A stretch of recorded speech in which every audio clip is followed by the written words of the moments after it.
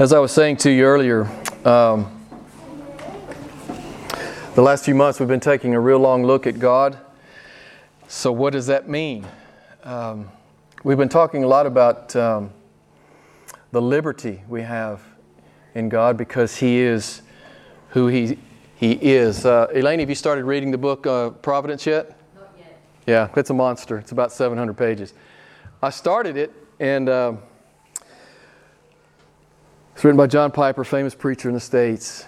And I was talking to a brother about it this week, and I got stuck on this sentence. He says this, John Piper in his book entitled Providence, he says, God created the world for God.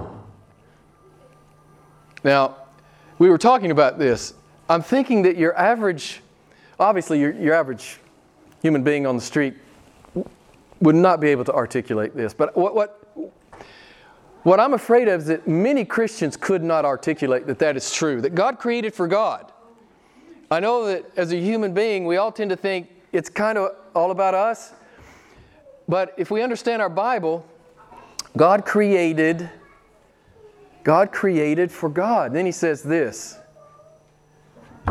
He is the one for whom you exist, right? He is the one for whom you exist. You only exist in relation to God. Were it not for God, you would not exist, and you would have no purpose. I just love these. I love this statement. Those of you who've been around for a while, you know I quote Piper a lot. And one thing he's been saying for about 20 years is, you guys will have heard this before. In light of the first quote, the second quote is, human life is all about human life is all about God. If creation is all about God, then obviously human life is all about God. And if you're not living your life in relation to Him, you're wasting it. You're wasting it. So, I wanted to share those quotes with you. Let me just stop and ask you, is that how it is with you? Do you see your life as being all about God, or is your life just a little bit about God? Mostly about you and just a little bit about God. What's it like for you when you get out of bed on Monday? What is it like for you? Do you agree with that assertion? Do you believe it's biblical to talk like that? Or do you think this is just, Pastor Jim being Pastor Jim and channeling John Piper?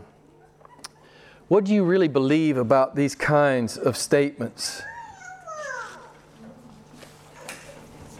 Do you believe that you were created for God, essentially for God, and that everything else is subordinate to that? Do you believe that? It makes a huge difference in our lives if we actually believe that. Again, one of my most famous or oft-repeated passages from Scripture, Philippians 1:21, to live as Christ, to die as gain. And I read the text to you. And obviously this is true for the Apostle Paul, right? You remember how he started the text?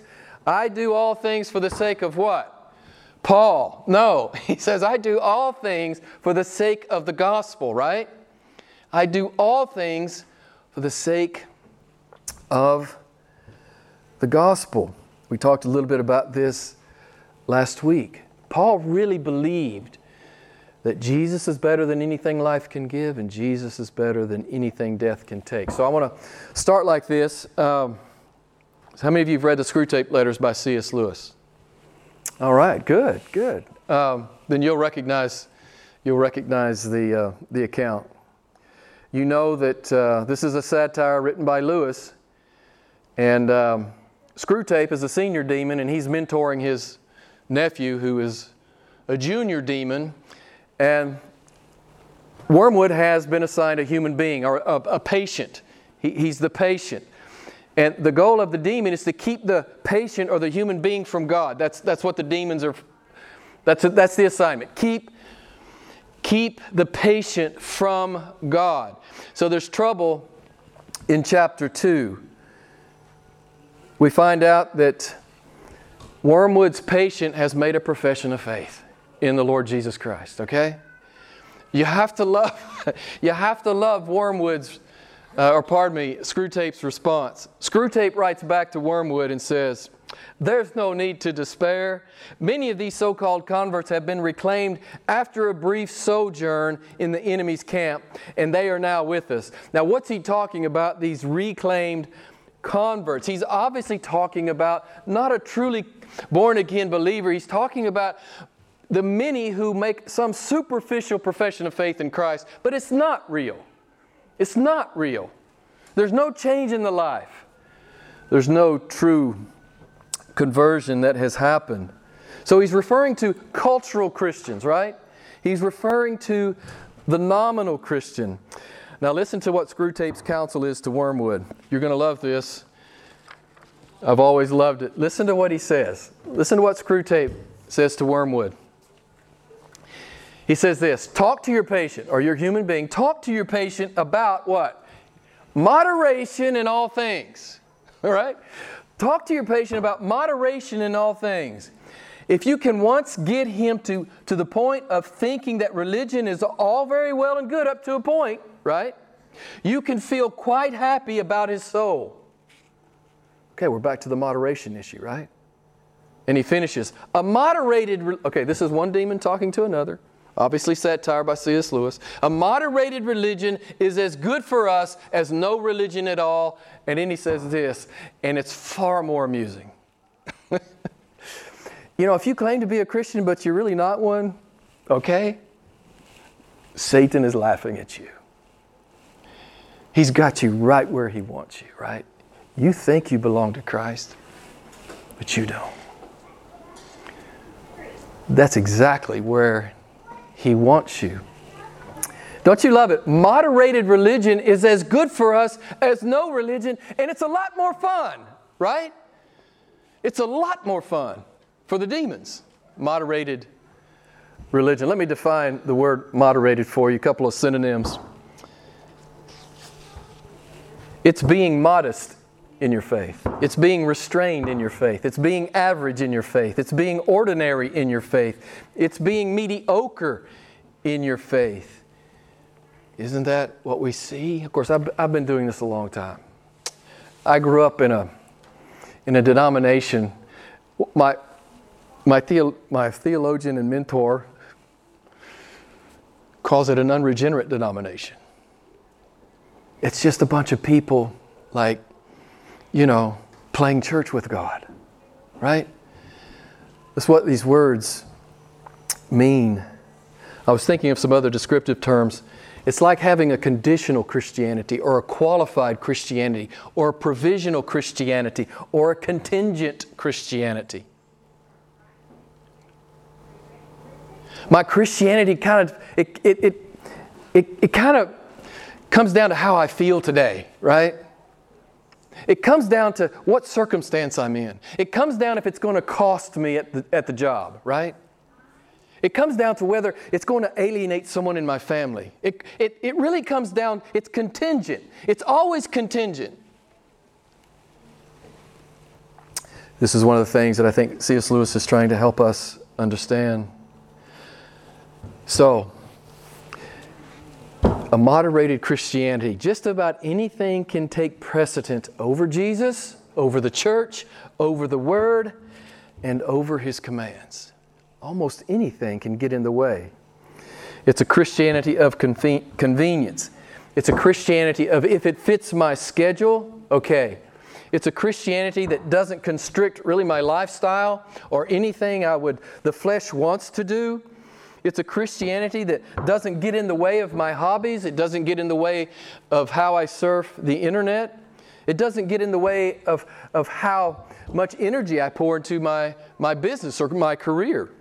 It doesn't inconvenience me or cost me anything. As one great teacher said, it's a Christianity that ventures nothing, forgoes nothing, risks nothing, and sacrifices nothing. Now, isn't that epidemic in the modern church?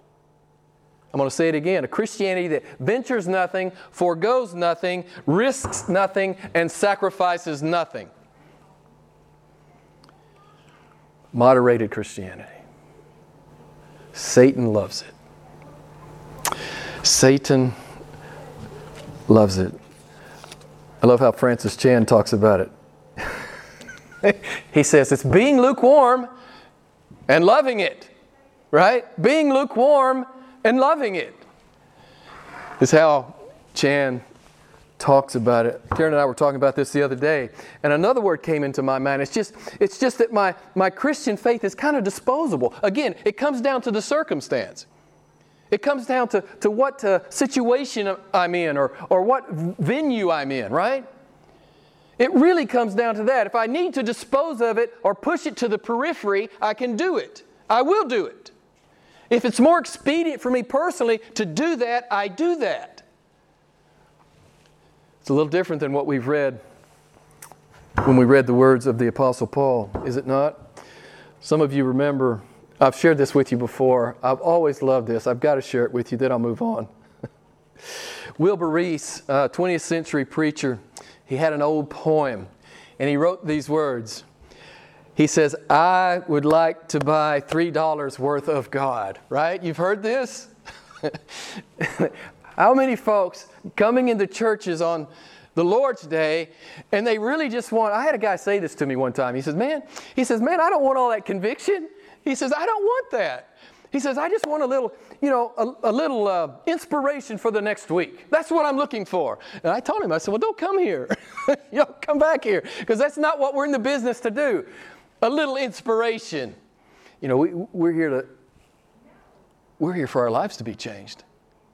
I mean, that's why I hope you walk through the door. That's why I preach. I'm preaching to myself. You know this, right? Every good preacher is preaching to himself. Not that I'm a good preacher, but I do try to have some integrity with the Word. Let me finish the Wilbur Reese thing. I'd like $3 worth of God, please. I don't want to explode my soul or disturb my sleep. I want ecstasy, not transformation. I want the warmth of the womb, not a new birth. I want a pound of the eternal in a paper sack, $3 worth of God. What an insult to God, amen? What an insult to God. I just want a little bit. Well, we've been looking at God for a couple of months now, right? And if we've really looked at Him, if we've really caught a glimpse, we know we want all of Him. And we know that's going to take forever. It's going to take forever to apprehend all that Jehovah God is. Which means we never truly will.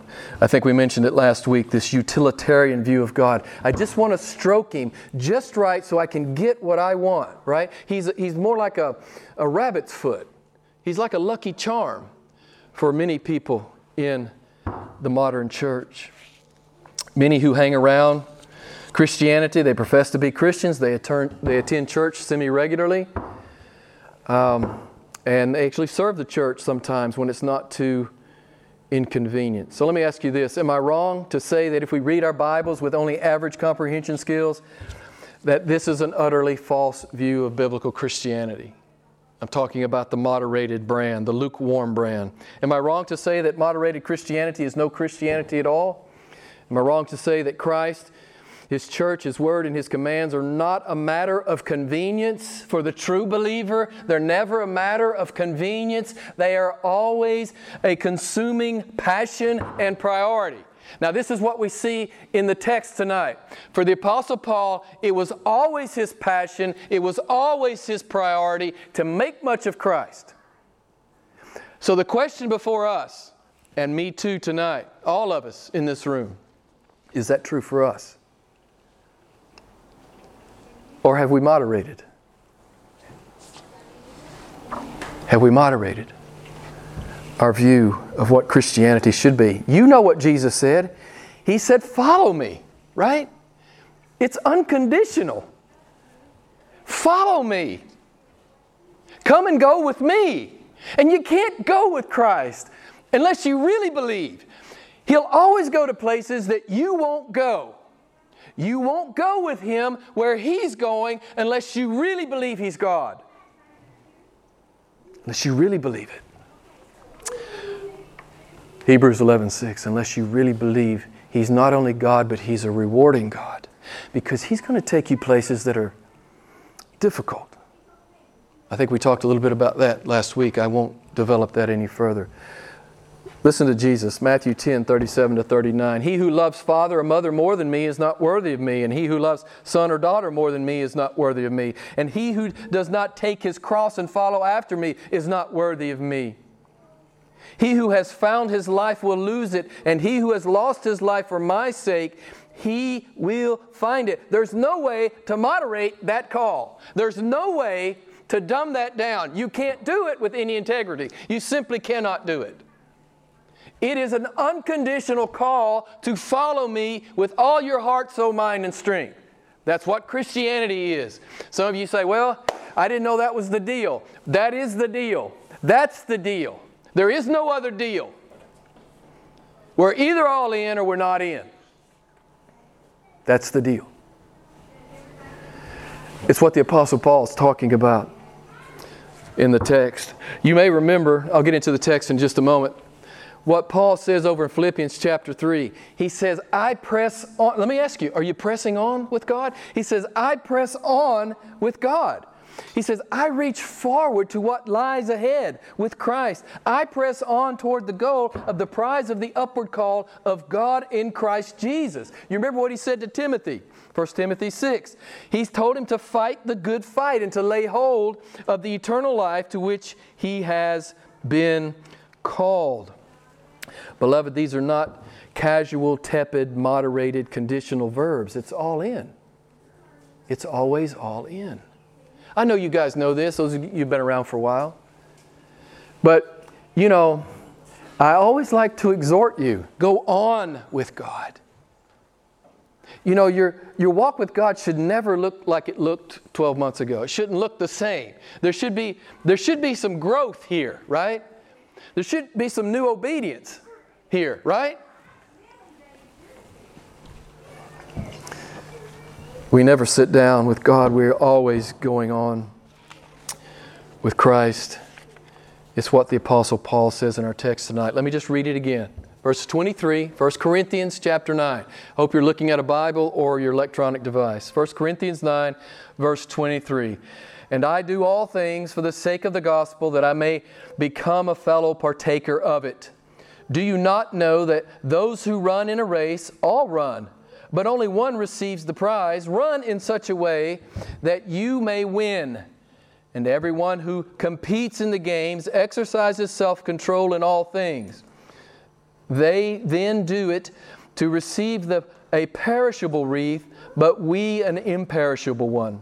Therefore I run in such a way as not without aim. I box in such a way as not beating the air, but I buffet my body and make it my slave, lest possibly after I have preached to others, I myself should be disqualified. So, two things I want to point out. He's talking about the prize of the Christian life. We've been talking a lot about that lately, right?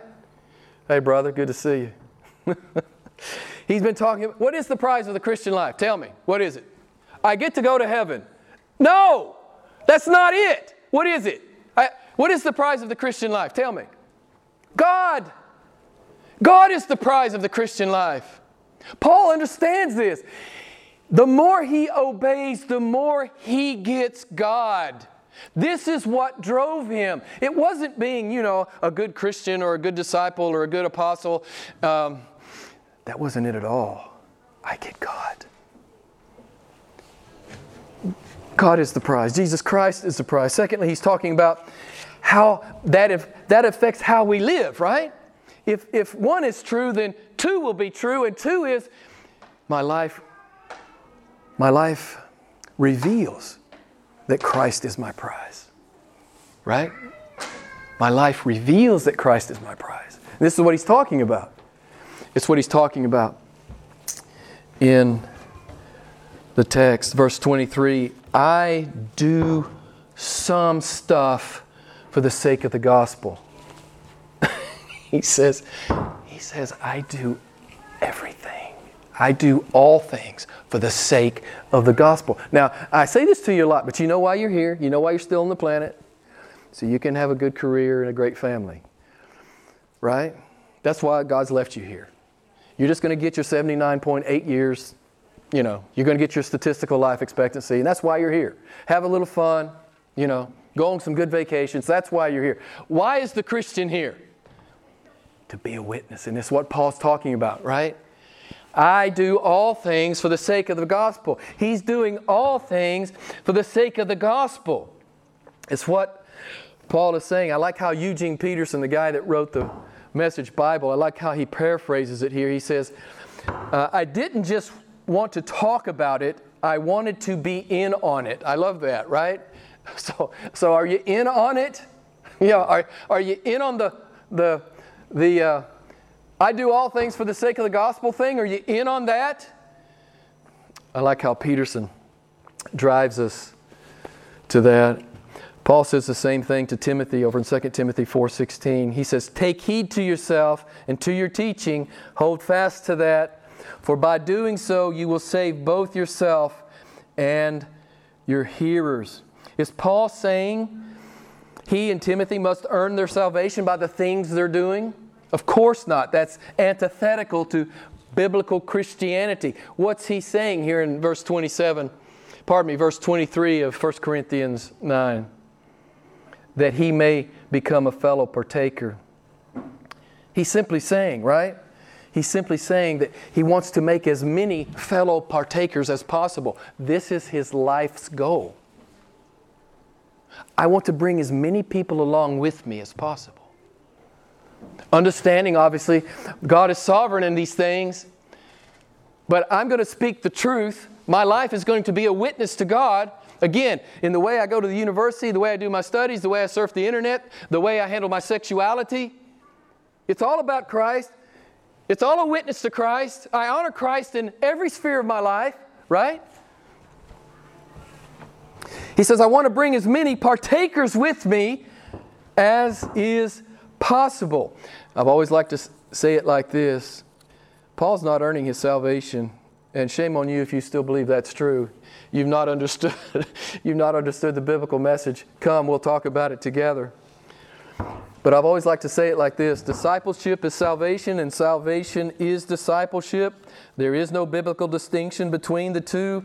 Paul says, my joyful obedience to Jesus, my doing all things for the sake of the gospel is not a prerequisite to being saved. It's evidence of my salvation. The fact that I'm out here, right, giving myself away for the sake of the gospel, it's just the fruit of salvation.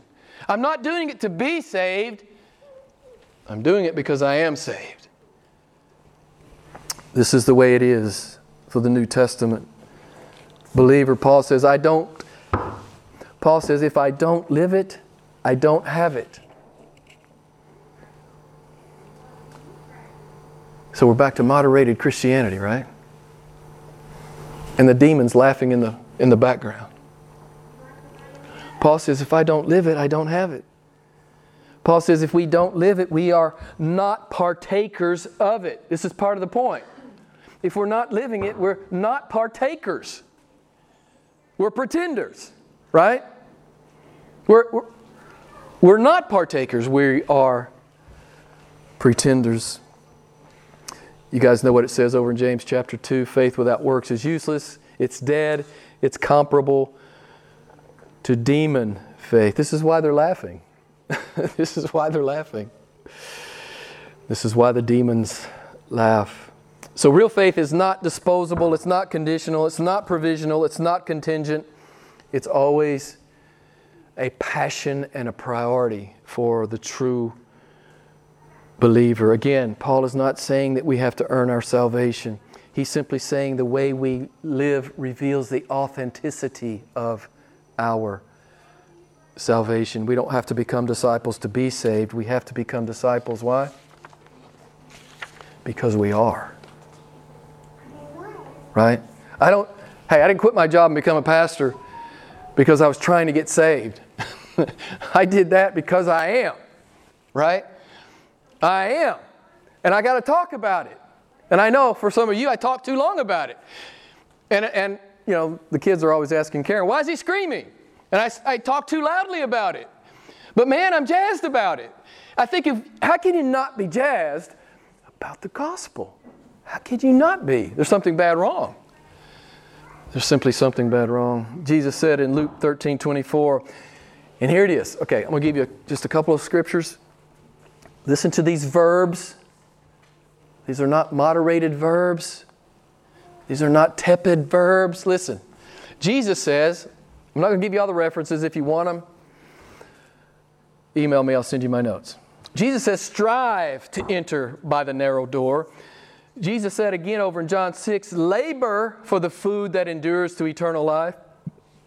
In Galatians 6, the Holy Spirit says, let's not grow weary in doing well. Ephesians 5, redeem the time. Philippians 3, work out your salvation with fear and trembling. Now, again, this is the exact opposite of a moderated Christianity. I go to church. Okay, I'm a Christian. You might be a Christian. You might not be one. And I'm talking in an absolute sense, right? I'm not talking about culturally. I'm talking about in relationship with the Lord Jesus. That's what I'm talking about as I talk about Christianity.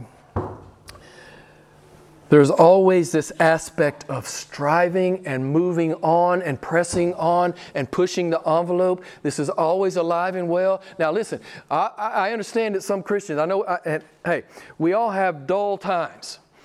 And there are times when we can be prone to backsliding. But what I'm challenging you to do is to learn to fight and to press and to go on. And one reason we looked at all those big God passages in Isaiah was because if you look at God, you'll be motivated to press on and to move on, right? And to strive and to labor. You'll be motivated to do it. If you have God clearly in your mind, you'll be motivated to live this way. If you're not looking at God, if you're looking at the media and all the goofiness that goes on in the world, you'll end up living like the world. You simply will. But if you read New Testament Christianity, it's never passive. It is never passive. Listen to how John Piper talks about it. Paul runs and fights the way he does, not because he doesn't have Christ, but precisely because he does have Christ. He intends to show to the world this very fact. This life is a proving ground of whether faith is dead or alive. A proving ground of who we are, whom we trust, and whom we cherish. Piper closes. This race of life has eternal consequences, not because grace is nullified by the way we run, but because grace is verified by the way we run. We run to obtain eternal life because we have already been obtained for life on the basis of God's work. I want to read that last sentence again. We run to obtain eternal life because we have already been obtained for it. This comes right out of 1 Peter chapter 1. I'm going to give you this famous litany out of 1 Peter. Don't turn there. The true believer will obtain eternal life because we have been obtained for it. 1 Peter chapter 1, don't turn there. Verse 1, we've been chosen by God. Verse 2, we've been redeemed by the blood of God. Verse 2 again, we've been sanctified by the Spirit. Verse 3, God has caused us to be born again. Verse 4, He has prepared an imperishable inheritance for us. Verse 5, He is protecting us with His omnipotent power. Verse 6 and 7, He is perfecting our faith through every trial. Verses 8 and 9, He's saving our soul. I'm just developing the fact that the true believer will be obtained for eternal life because we have been obtained for it. So we have this huge sovereign aspect to what God is doing in our lives. Let me read to you real quick Philippians 3, 12 through 14. Listen to what Paul says. So the born-again Christian is obtaining what he has been obtained for. Listen to how he talks about it. Not that I have already laid hold of it or have become perfect, but I press on in order that I may lay hold of that for which I was laid hold of by Jesus Christ. Brethren, I do not regard myself as having laid hold of it yet, but one thing I do, forgetting what lies behind and reaching forward to what lies ahead, I press on toward the goal of the prize of the upward call of God in Christ Jesus. Beloved, it's always pressing on. So I just simply ask you, are you pressing on in your faith? Are you moving on in your relationship? This is no small matter. It's no small matter to God. It's certainly no small matter to you. There's this dangerous fallacy in the modern church. We talk a lot about it in here, so I won't bludgeon it again. But it's simply, I did the prayer, I did the ordinance, I go to church when it's not too inconvenient. I'm a Christian. That's biblically unrecognizable. You cannot recognize that in the New Testament. These guys are pressing. These guys are pushing, right? These guys are striving. Not to earn salvation, but to reveal their salvation. And the purpose for which they've been redeemed and left on the planet, which is to be a witness. And Paul says, I do everything I do is about that. You say, well, Jim, that's Paul. He's Paul. I'm Jim. I can't do it. You're not supposed to be Paul. You're supposed to be you in Christ. And I'm just going to challenge you not to waste one more day not being who you're supposed to be in Christ, right?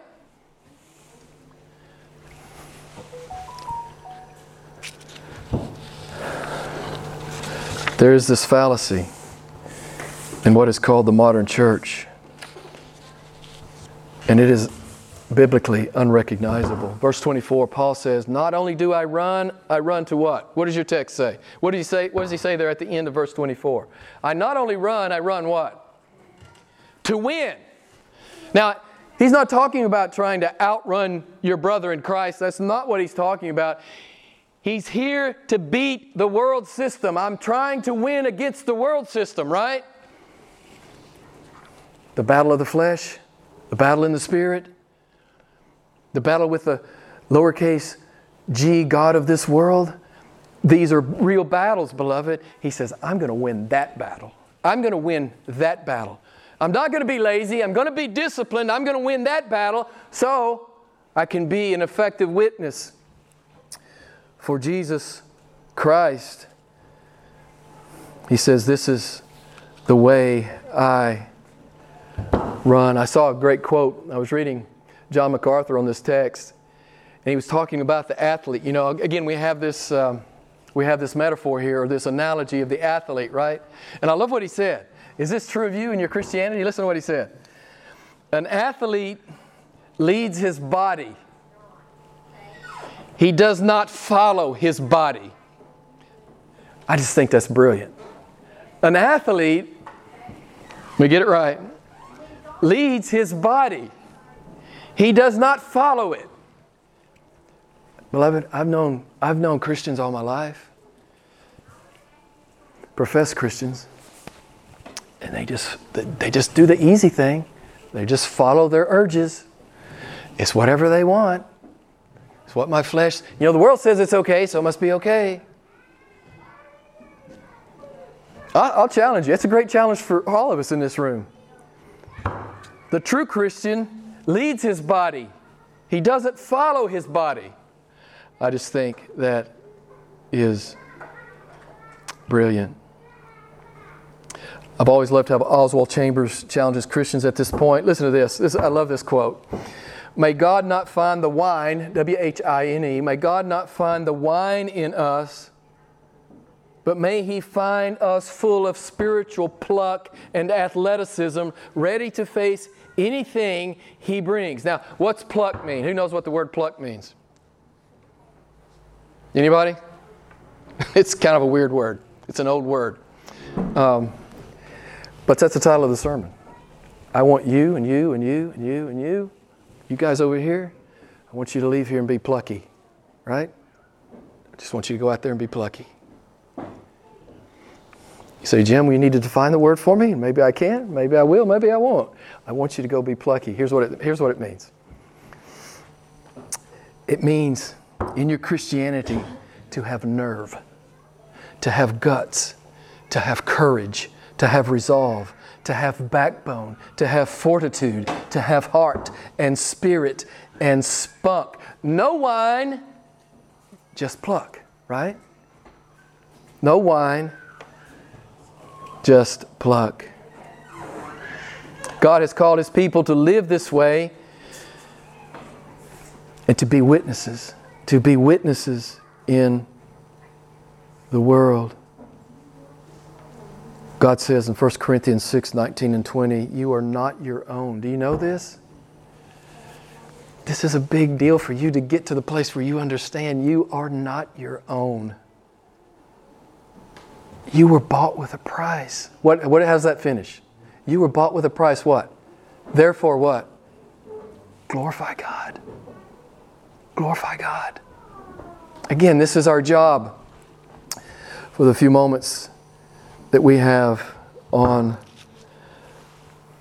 the planet. So to borrow Paul's metaphors here in our text tonight, Paul is saying all this running and all this fighting in the believer's life, it reveals the overwhelming beauty, value, and sufficiency of God. It's what we've been saying for months. If you've really seen Him, your life will exhibit the fact that you've really seen Him. And your life will give testimony to the fact that He is worthy. He is worthy above everything else, right? He is satisfactory. He is compelling. He is awesome. He is what drives me. Beloved, this sets every other so-called religion apart from Christianity. Only Christianity is driven with these kinds of issues: desire and love and beauty and awe and wonder, right? We're driven by these things because our God is a God of unimaginable, compelling beauty. Paul says, I run to win. The point here is not, again, that we leave our brothers and sisters in the dust. The point is that we are beating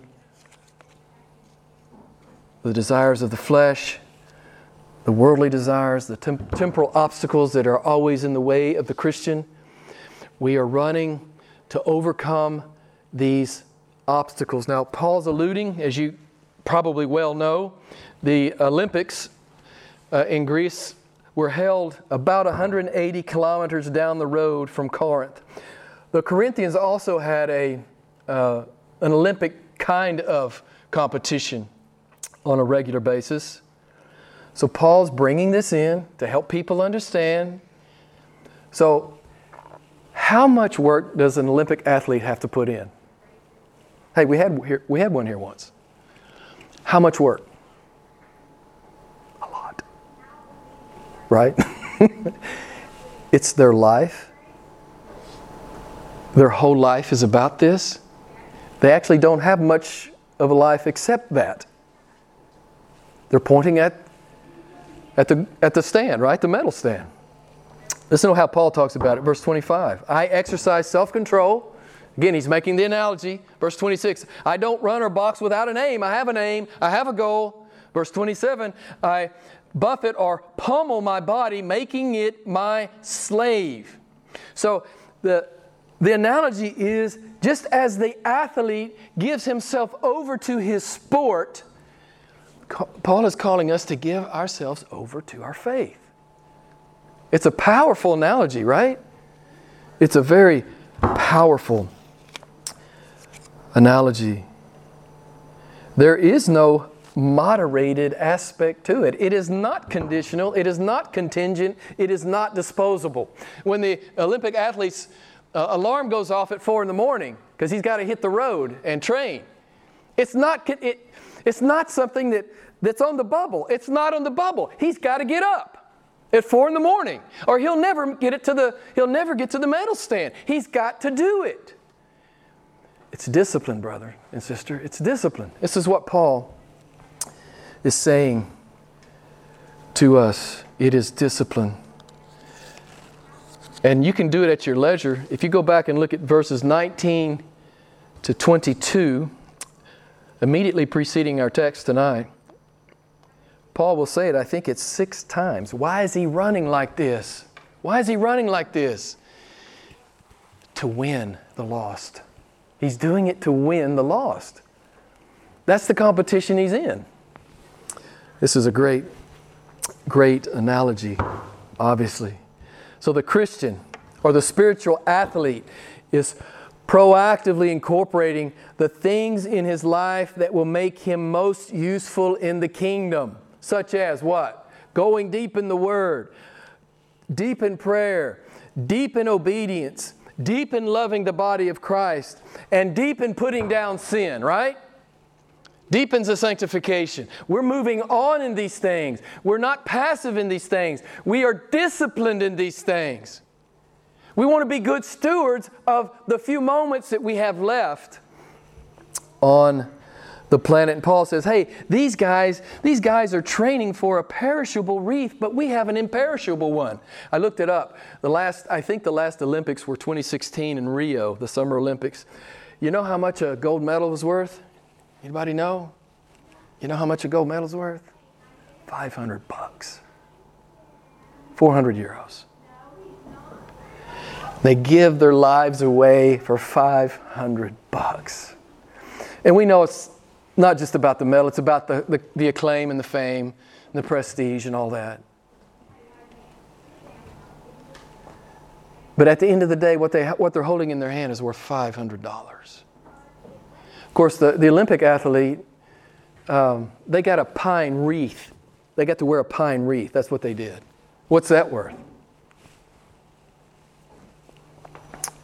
Paul says, man, our inheritance, it's imperishable. It's 1 Peter chapter 1.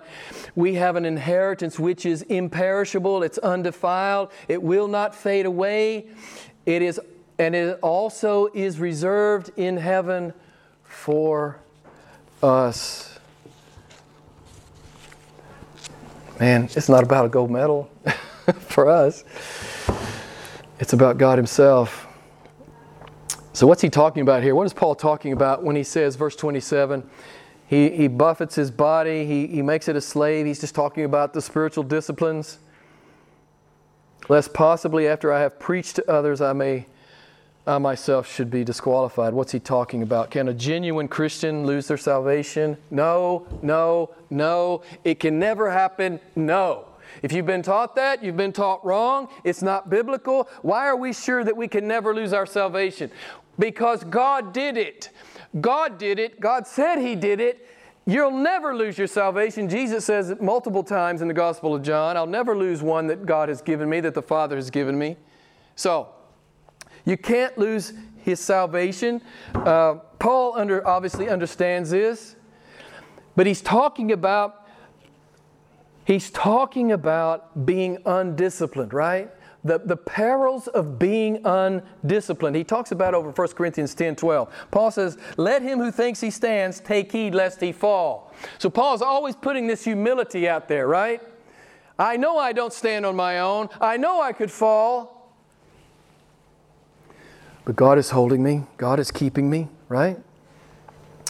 The genuine Christian is never lackadaisical about his walk with the Lord. We are pressing on. We are laying hold. We are reaching forward. We are running. We're in the game. We're not spectators. We're in the game, right? Christians are not spectators in the great spiritual war that's going on in the world. We are not spectators. We're in the fight. We're in it.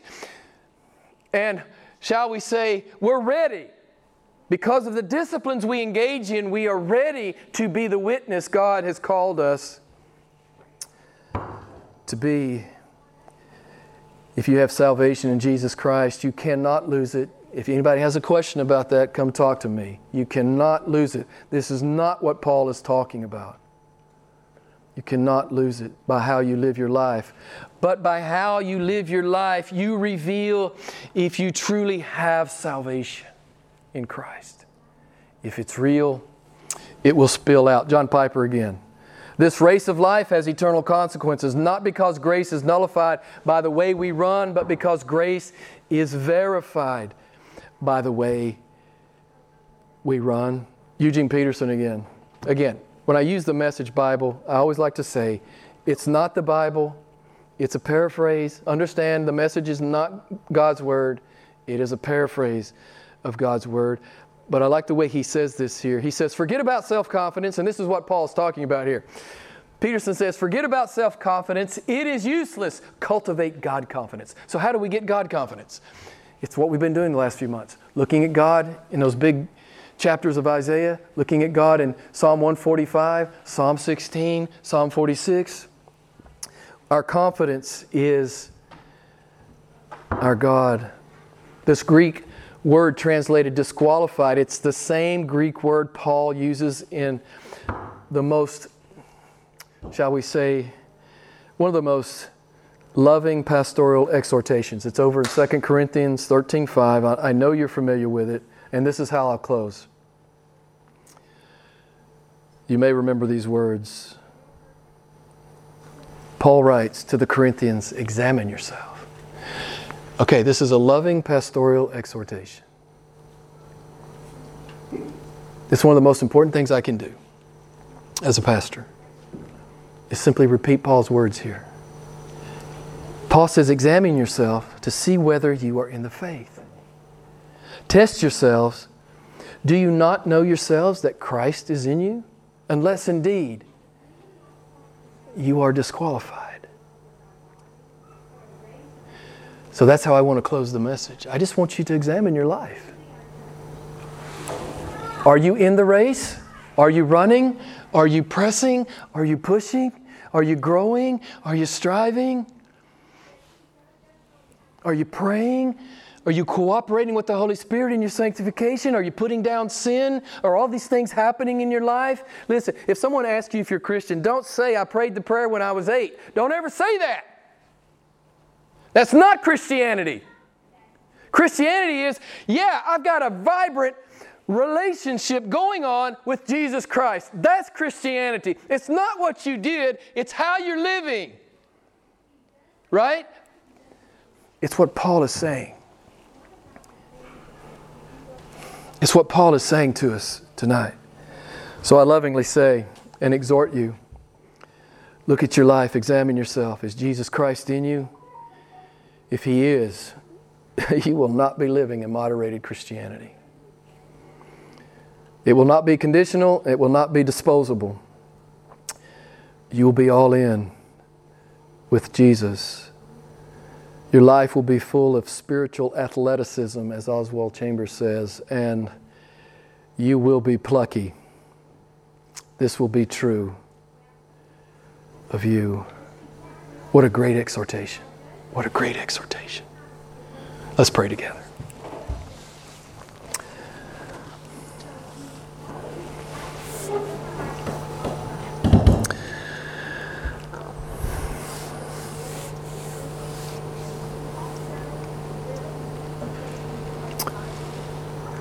Father, I'm thankful that you are always in our ear. You're never not in our ear. I'm thankful, Father, that you will not allow us to sit down, because I know I have a tendency to want to sit down. And I confess that even at my age, I think sometimes I should just coast on out. But Father, I love how you exhort us. We're not here to coast on out. We're here to run. We're here to strive. We're here to lay hold. We're here to repent. We're here to witness. We're here to speak the beautiful and redeeming truth of Jesus Christ. So, Father, I pray that we would be disciplined. Paul has exhorted us. The Holy Spirit, through the apostle, has exhorted us to never moderate the call of Christ. Never let it be conditional. Let it never become peripheral. That it would always be the center of our life. It would be the passion and the priority of our life. Father, we pray this. We pray this. We pray that you will help us in this. Again, thank you for the text and the exhortation. We pray this in the mighty name of Jesus. Amen. Let's stand together and I will close us with a benediction.